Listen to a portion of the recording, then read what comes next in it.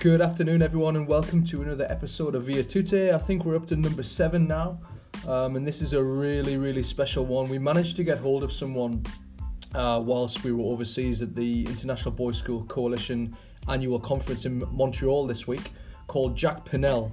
And Jack Pennell is thoroughly and utterly unique. He founded a school from nothing, Baltimore Collegiate School, with the hunger and desire to do more for boys in his community. Baltimore, as you know, is a pretty tough area of the USA, and he wasn't happy, and rather than complain about it, he set up a school. And what that school's gone on to achieve and will go on to achieve is truly remarkable. So I was really humbled to actually get some time with him, and what I learned from him, and hopefully what you will learn from him, is that starting is the hardest step. No matter how many detractors you've got to start, and then once you start, you don't stop. And like I say, what he's gone on to achieve has been truly special. He's seen as a global leader in his field, and we are very fortunate to have him talk to us. So this is Via Tute, our character education podcast with the one and only Jack Pennell. Enjoy.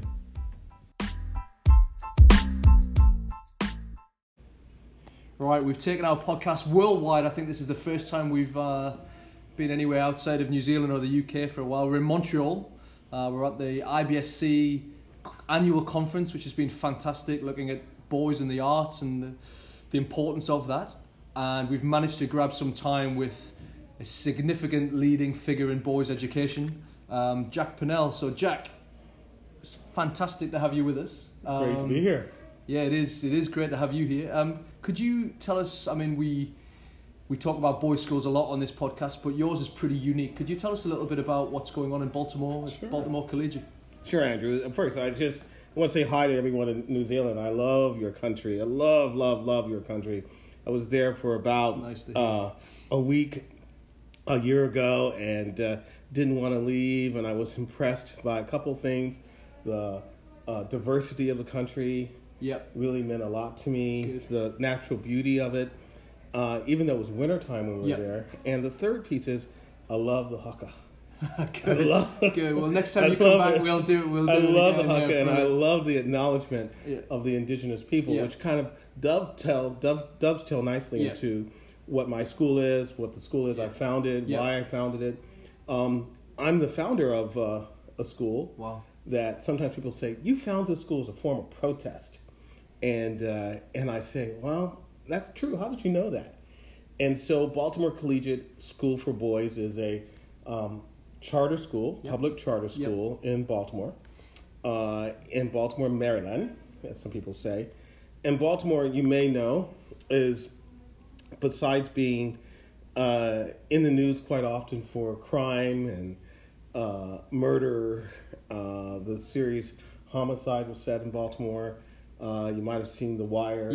Yep. It was also the setting for a musical who I forget what the name of that musical is. What's the name of the musical? Anyway, it's gone silent for me too, so we're gonna it'll come to me in a setting. It'll come to me in a second too. We're sitting in the office of the great Hal Hannafort, who is the headmaster of Selwyn House for School for Boys here in Montreal, and Hal's a person I admire greatly for his leadership in education. But anyway, Baltimore Collegiate School for Boys is an all-boys school. Okay. 70% of our boys are from low-income households. Okay. 95% of them are African American or from the Afro-Caribbean or from African nations. We have one white boy at our school, and a lot of boys who are from mixed race environment.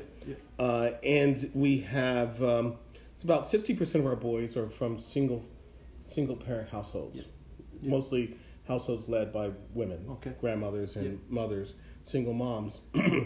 And but we still have a diversity of families. We have families that are 2 professors in the household, and we have some boys who are from homeless settings.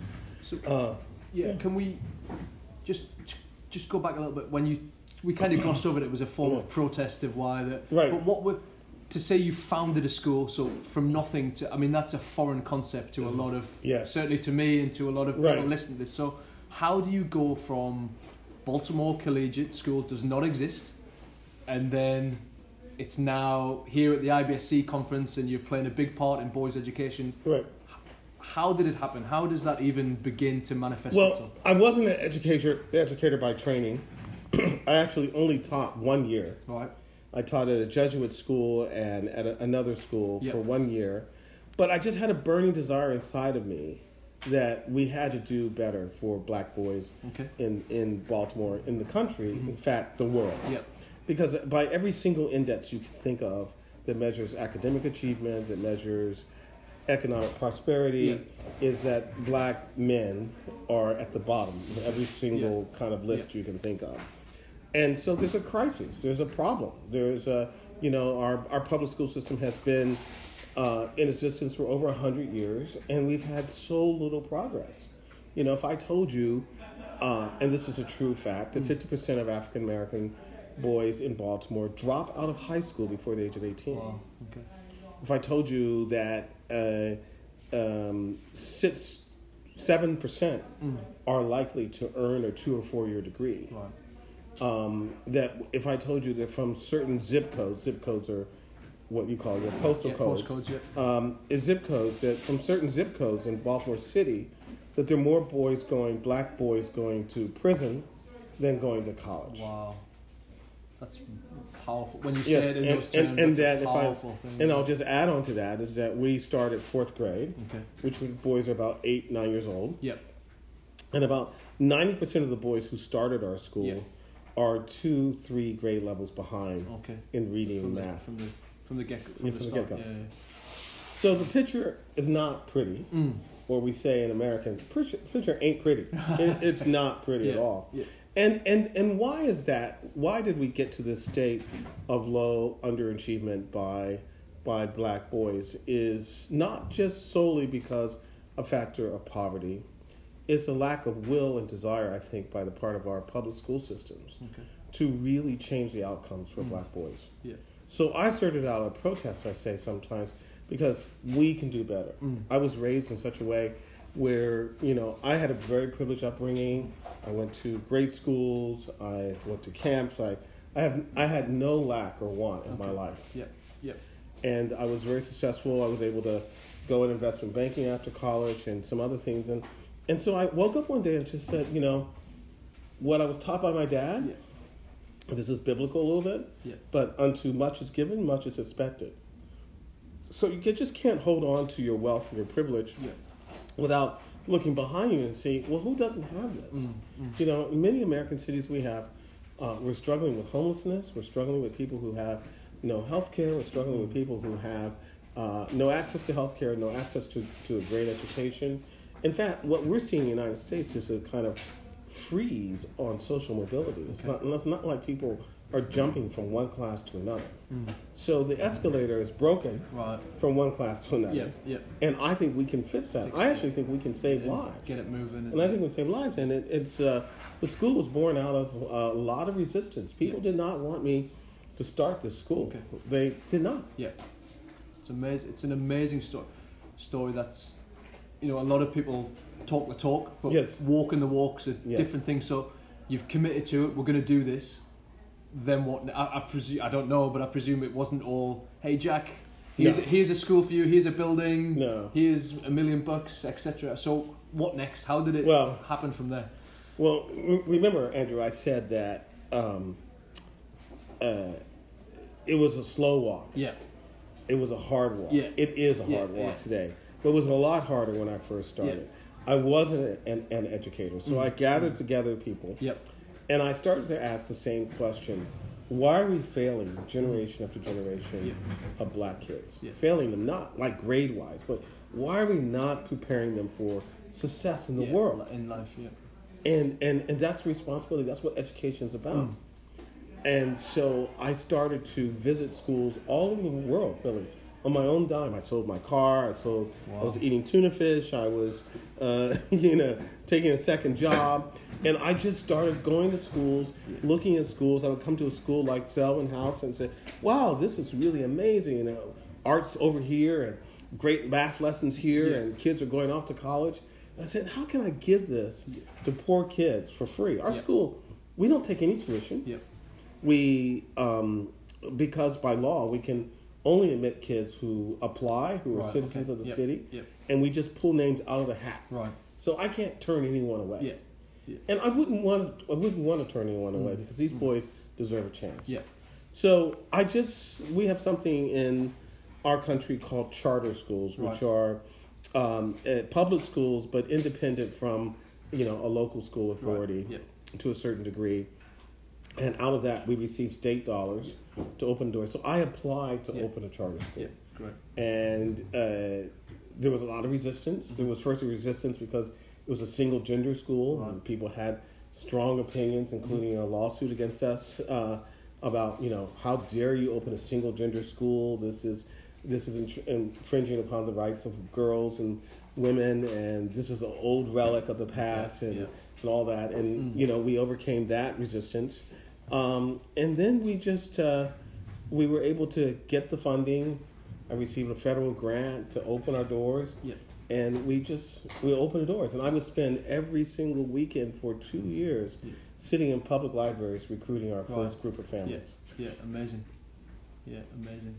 And so you open and things start. Tell me a little bit about the characteristics of those boys when they come to you and what you feel you've got to either instill in them, or how do you go about molding and shaping their attitudes, values, things like that? That's a great question. How does that work for you? That's great. It's not easy. Yeah. And people used to say to me, and they still kind of say, nothing that's really good is easy. Yeah, 100%. And I look back sometimes and say, I don't know how we did it. I don't know how we had that first group of staff members and why they came. We just graduated our second class of 8th graders, and I said to the boys on their last day with us, I just said, boys, you were here from the start. This place will forever be your home. Yeah. We love you. You look like $1 million. Yeah. Let's go. What a legacy as well for those. To be the first guys to go through is such a powerful... And they run with that. Yeah. They run with that. Yeah. They know that it wasn't perfect. Our first building that we had no air conditioning, and we started in August. Yeah. Our first day was like a sweating day. And, the kids were perfectly in their little uniforms, little polo shirts and all that. And by the end of the day, we were all drenched in sweat because it was like welcome 95 to new school. Degrees. Here we go. Welcome to new school, And the only thing that we could provide, which was a very big part of our fabric as a school, is sports. Right. And the boys weren't coming to our school unless we had a robust sports program. Yeah. So we just dug in and we formed a flag football team. Okay. That's for football for you. Yeah. It's not the same. Football's with a real football, not that little that round thing that we kick around. No, that's not. I get it. We call that sucker. And we did flag football. There was a boy in those earlier days who really wanted a wrestling team. Right. And he would come up to me every day and says, "We're going to have a wrestling team, right? We're going to have a wrestling team, right?" And that's the kind of ownership the boys had. Their voice and their decision making. And I would say, I wasn't thinking about a wrestling team, but maybe we should. Yeah. And he says, "I will wrestle. I promise I will wrestle." Yeah. Little tough little boy's name was Jordan, and he was short and little big chest and barrel chest. At 7 or 8 years old, he was fighting everyone and everything. Every single day. And that's the other thing, is that so many of our kids come from really dire circumstances. I don't think people in other countries have an understanding of what multi-generational poverty looks like. Yeah. It will break your heart. Parts of Baltimore and the ways in which families have lived for generations in poverty and with a mindset of like, I'm not entitled to a great education, or I don't even know why school is purposeful. Yeah. My father is in prison, or my father's dead. Yeah. And so, like, you begin with that. Do you think the mindset is actually more detrimental than the poverty itself? Do you think it's harder to navigate the inside your own head rather than your personal circumstances? Yeah, you know why? I think because I've spoken to people who have, for instance, been to African villages or villages in India, where people are dying for education. And they'll have a little tent, and they'll have someone there teaching all the subjects. and the kids are there every day in their little uniforms that they wash every single day. That's not our story. Yeah. You know, I think a lot of our kids, you ask boys, you know, what's the difference between being here at Baltimore Collegiate today versus your old school? And they'll say, like, to the boy, I didn't have to do anything in my old school. You asked me to do a lot. Yeah. And that gets Andrew to the kind of way that we set the school up, with setting high expectations, like holding the boys to high expectations, and giving them support to reach those expectations. I mean, and we certainly can identify with that at our school, that when you the boys, they'll jump at the height that you set the bar. So if it's a high one, they'll hit those height. If you set it low, they'll still jump the bar, but at what, you know, for what reason, what purpose. So we can really identify with that. Absolutely, and that's true about boys all over the world. Yeah, and I'll tell you, inherent competitiveness. The competitive, we'll compete with each other, and really copy each other in a certain way. That role modeling is really like special. I want to be you, I don't want to be you, I want to be you, I want to be you. So character is probably much at the center of the school, and it comes out this way because I saw a lot of schools, and I thought about this a lot, and we decided to name the foundation that supports the school as the Five Smooth Stones Foundation. Right. Based on the biblical story of David and Goliath. And I really feel this in my bones. Like, every boy that comes to the school is a David. Right. The most unlikely person to be king. Yeah. And he's just a shepherd boy. Yeah. And all he had, as David had, was just a slingshot and a rock. Yeah. Even though they told him, like, you can slay this giant. Yeah. Here's some armor and everything else. He says, I can't do that. I can't do it that way. Yeah. And I think that that's really what I want our boys to do. It's like, you're going to find your own way to do things, but you're going to be a warrior. Yeah. You're going to be a fighter. Because the world is aimed against you. Yeah. You know, and you're going to be a fighter. We're going to prepare you to win and compete. But you've got to be, our Five Smooth Stones represent courage, compassion, wisdom, resilience, and integrity. Yeah. Yeah. And we breathe and live that. We breathe and live that. And not in our first year, but in our second year, I told you I studied over 100 schools. I found out this little school in Newark, New Jersey, called St. Benedict's. And they begin their first full week of school is in the school gym. Right. All of them sleep in the gym. Right, okay. As a school. And it's red. And the whole first week is run by a senior group of boys. There are no adults, really. And they spend their first week reciting their creed, a whole Bible of things that they need to know about school. So our second year, we had our first week. Wow. Yeah. Where we told immersive experience. The first week where I told parents, and they're still told now that this is no ordinary start of school. Yeah. Your son Jamal will not get out of his car and carry his Flintstone lunch pail to his classroom and meet his teacher, and a kumbaya moment. That is not going to happen here. And so structure is very important, what we do here. Instead, we tell parents, your son must come in a clean white T-shirt. I'm not sure if that's the New Zealand word for T-shirt. It's not like trainers. You know, trainers are gym shoes or something. That's not. No. So T-shirt. Everyone knows that's what T-shirt is? T-shirt. T-shirt. It's not trainers, sneakers. Right? Yeah, we got it. T-shirt. We got it. And a clean white T-shirt, khaki shorts, and any kind of trainers or gym shoes on it. And the older boy opens the car door. Kids jump out of the car door. And we spend our first hour learning how to sit down and stand up with one sound. Okay. Yeah. Sounds militaristic. One boy said one year it was hot. He says, I didn't sign up for a military camp. This is a military school. It's not a military school. Yeah. It's really meant to be that we're one brotherhood. Yeah.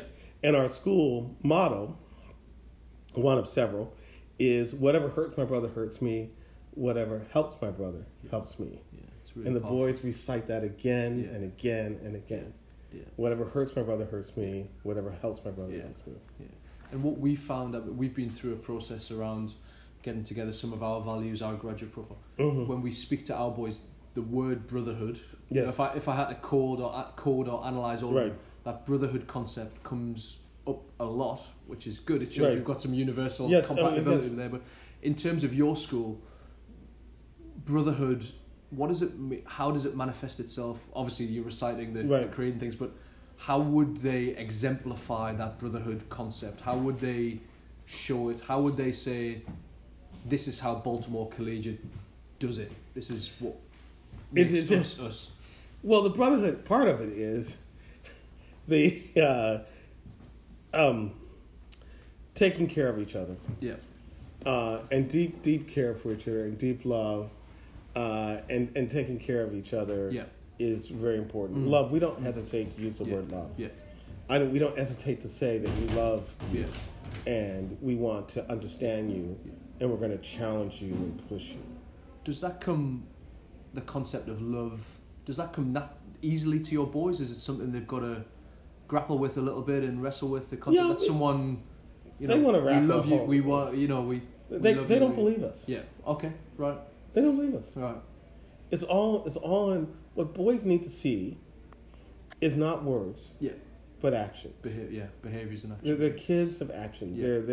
They're creatures of actions. Yeah. You can talk all day long. If I get into a fight with you, or I get in an argument with you, and we actually shake his hand and apologize and move forward, is they are going to try to move forward because we told them to. Yeah. But they really want to see a different Yeah. behavior. I want to see a different Yeah. behavior. Yeah. Or we're back to the table. But Okay. yeah. So that authenticity around, if we're going to say, "Hey, we love you. We want you to love your brother. What hurts him hurt." Right. It's got to be tangible. It's got to be real and Right. genuine. Yeah. Right. I get it. Okay. Right.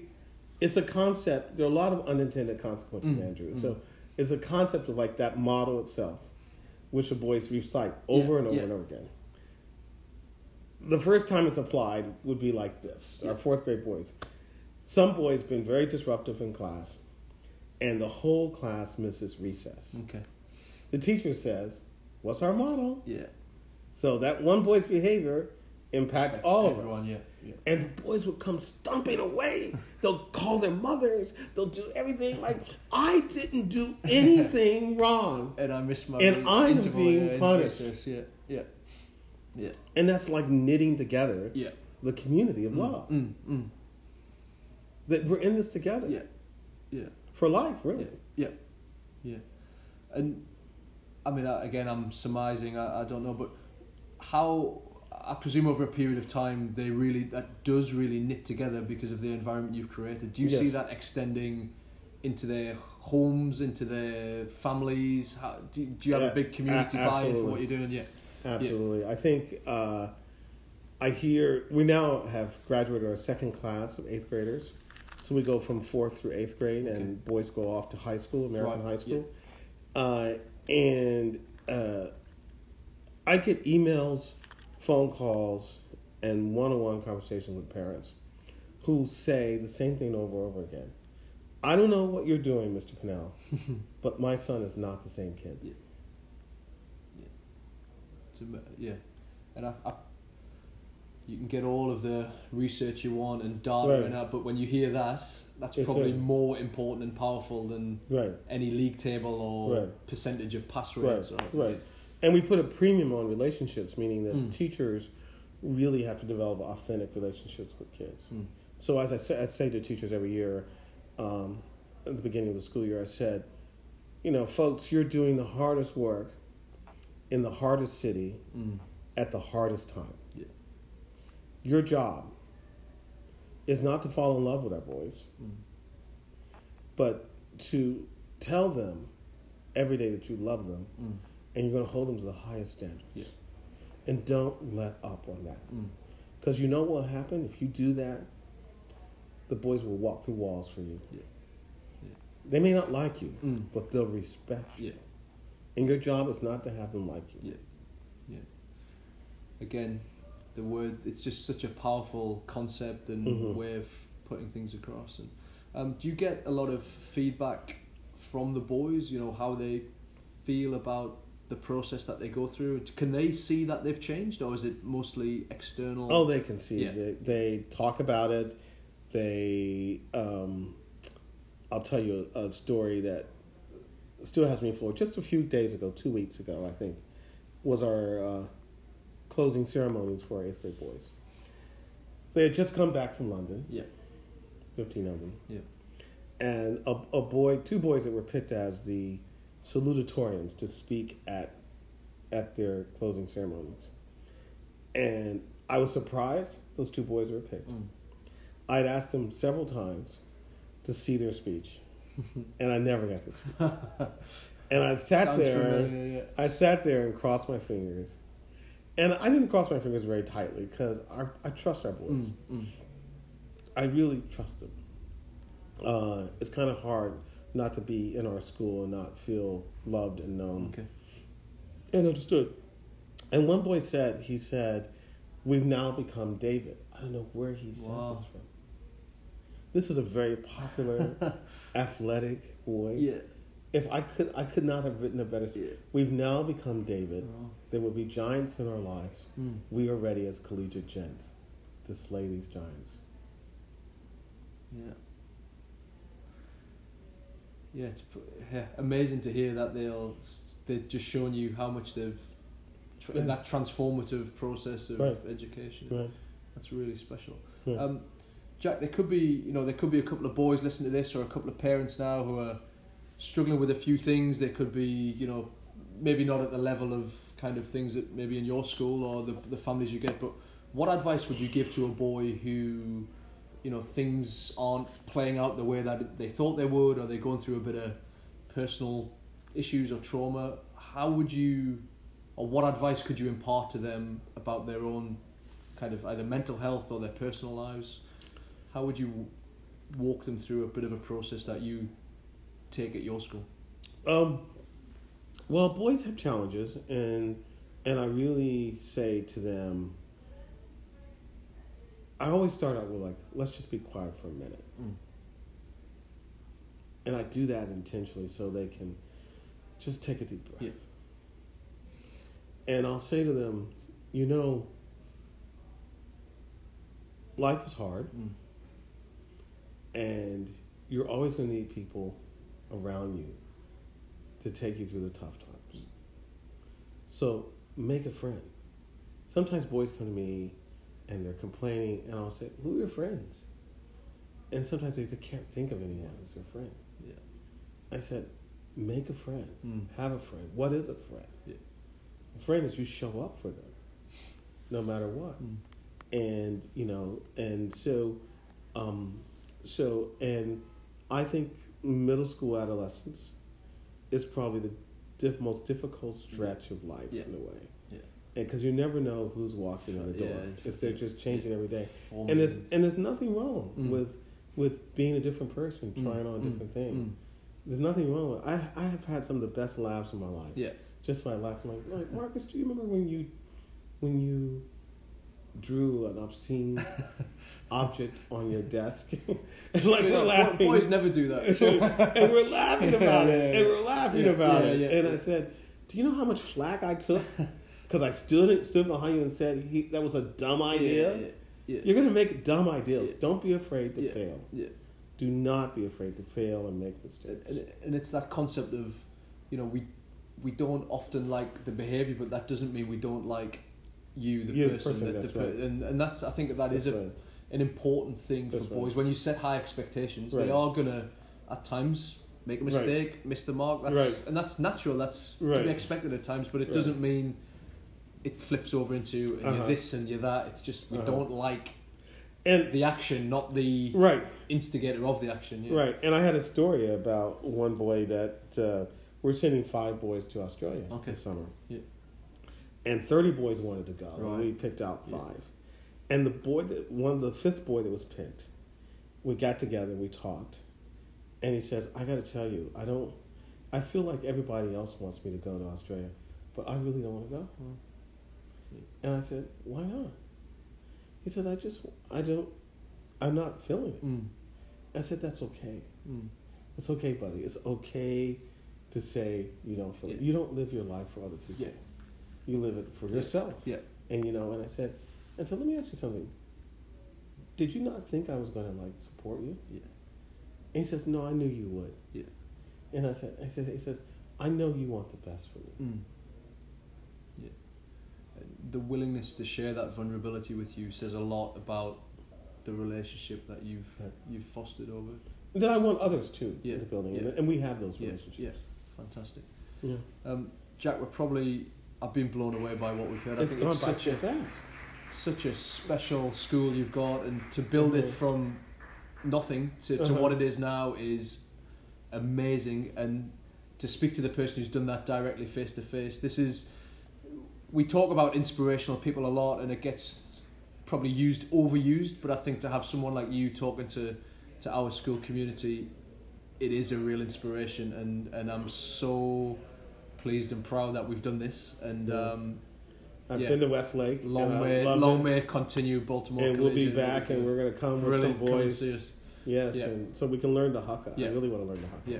So from all of us, Westlake Boys, Jack, thank you very much for sharing that wisdom, insight, and we wish you every success. You deserve everything. So thank you. Thank you very much. Keep us in your prayers. Okay. Thank you. Take care. Thanks.